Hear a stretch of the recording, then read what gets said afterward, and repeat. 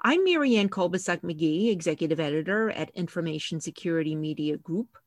Today I'm speaking with Ed Madison, Executive Vice President of Operations and Security Services at the nonprofit group, the Center for Internet Security, about a new free service, malicious domain blocking and reporting, being offered to healthcare sector entities in the U.S. to help defend against ransomware attacks, which have been surging.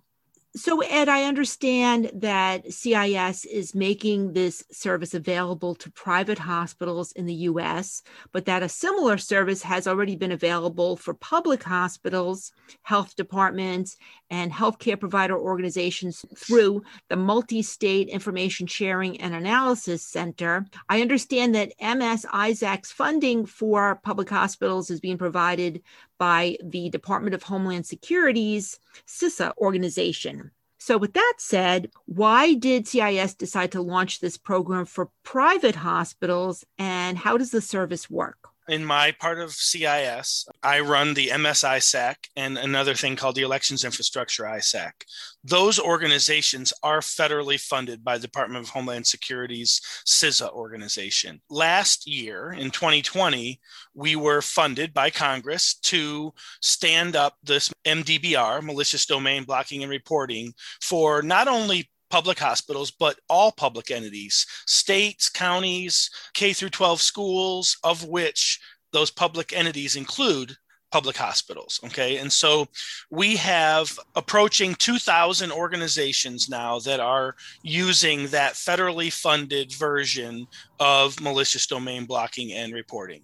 And we've had great results with it in blocking emails coming from phishing campaigns, ransomware, and other types of malware that are prevalent today across the United States. So that's what we had been doing. And then CIS is larger than the MSISAC. Okay. So the MSISAC is one part of our business, but we are a nonprofit group, like you had mentioned. And so we take funds that we bring in other areas and we reinvest them to our mission, which is to make the connected world a safer place for organizations and individuals. So we have a very wide sweeping altruistic mission. And so we saw the effect that we were having with state and local agencies. So we decided that the healthcare industry, specifically private hospitals and such, were under such attack during COVID by ransomware that we thought we could provide something that would help them and provide it at no cost. So, Ed, what kinds of private hospitals are eligible for these services? And are there any other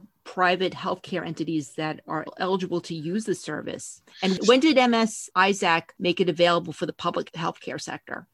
So that was made available starting in the July timeframe of 2020. So in about 6 months, we've brought on almost 2,000 organizations. And a lot of them, like I said, are things like small counties, local municipalities, K through 12 school districts, public hospitals, a number of things like that.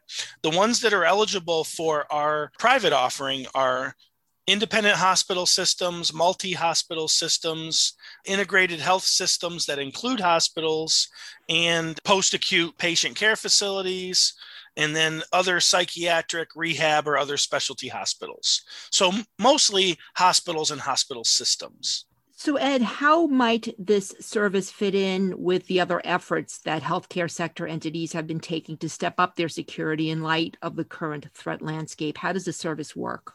Basically, malicious domain blocking and reporting is a secure DNS service, and DNS stands for domain naming service. And so whenever you type in a web address, right? You type in www.google.com or any other web address.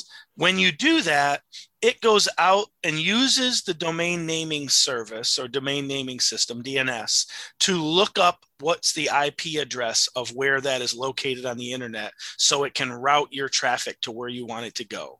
And so what this does is any DNS type traffic, that is any web requests that are leaving your organization. So that could be you in a browser, that could be you clicking on a link in an email, that could be a machine in your enterprise that's got malware installed on it is trying to phone home.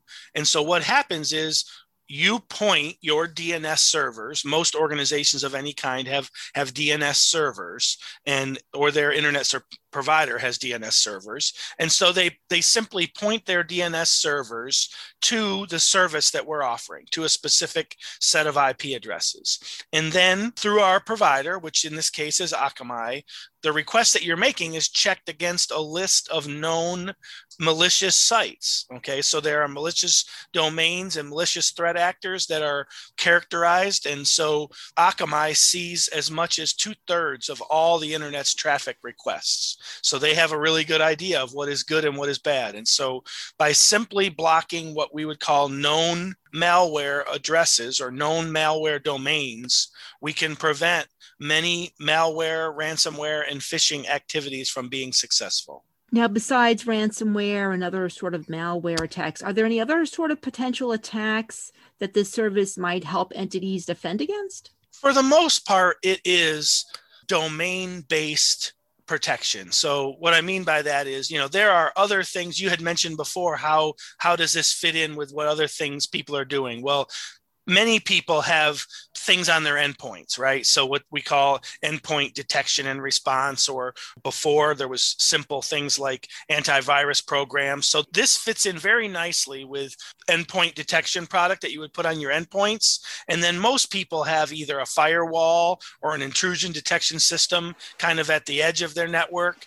This is kind of a catch-all over the top of those systems. It's kind of a safety net that complements those and can help specifically, like I said, with things that are being done over IP to malicious domains. So really, we're talking about anything that uses a malicious domain to communicate to what we call like a command and control server. All sorts of malware uses that type of setup where they infect the machine first, then they try to basically phone home. And then there are plenty of links that come in phishing and other emails that try to infect with various types of malware. And so if you block those known phishing domains, then they can't get infected with all the types of malware that would come from those domains. So now, Ed, as you know, we've been seeing a lot of breaches involving third-party vendors, supply chain partners. Could this service potentially help healthcare sector entities deal with those sorts of situations?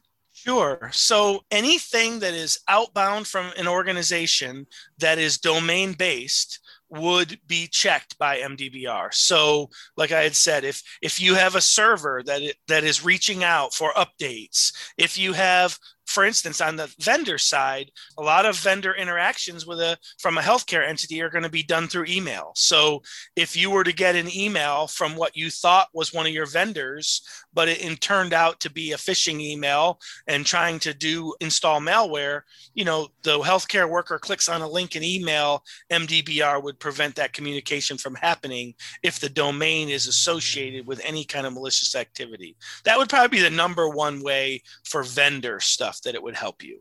And overall, Ed, in terms of the kinds of cyber threats, attacks that CIS is seeing in the healthcare sector beyond ransomware, what is the most disturbing sorts of issues that you think the healthcare sector really needs to be paying more attention to? I would say after ransomware that you're going to be phishing is the one I've mentioned multiple times. That's going to be right behind it. And actually they're intertwined, right? Because phishing emails are often the method by which these other types of malware are delivered, right? So phishing emails are often the way that ransomware can get into an organization, or these other ones that I will mention. So remote access Trojans are a very common one. So this is something that basically gives remote access to, once the malware gets installed, it gives users who are remote to that organization access into some of their systems that they have infected. So that's one that we're seeing a lot in healthcare.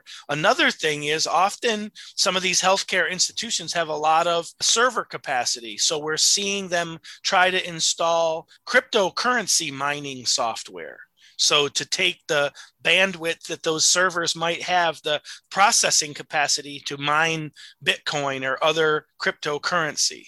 And finally, Ed, looking ahead, anything else that CIS is planning or doing specifically for the healthcare sector that the healthcare sector should know about? So, this is really, besides the public hospitals that have been members of the MSISAC that we've been running for more than a decade, this is really our first foray into private healthcare organizations by providing this. It was something that we really felt needed to be done to help the hospital systems especially during this COVID timeframe, especially those hospitals that are underserved or under-resourced, in that they may know they need something like a secure DNS capability, but they just can't afford it in the budget right now. And so we wanted to be able to provide that to them. When we look at what we might do going forward, well, we're coordinating with the Healthcare ISAC. We're coordinating with people like the American Hospital Association, and then with CISA inside of DHS are there other things that we might be able to offer, whether those are federally funded services going forward or whether they are funded privately. We're looking into those kind of things.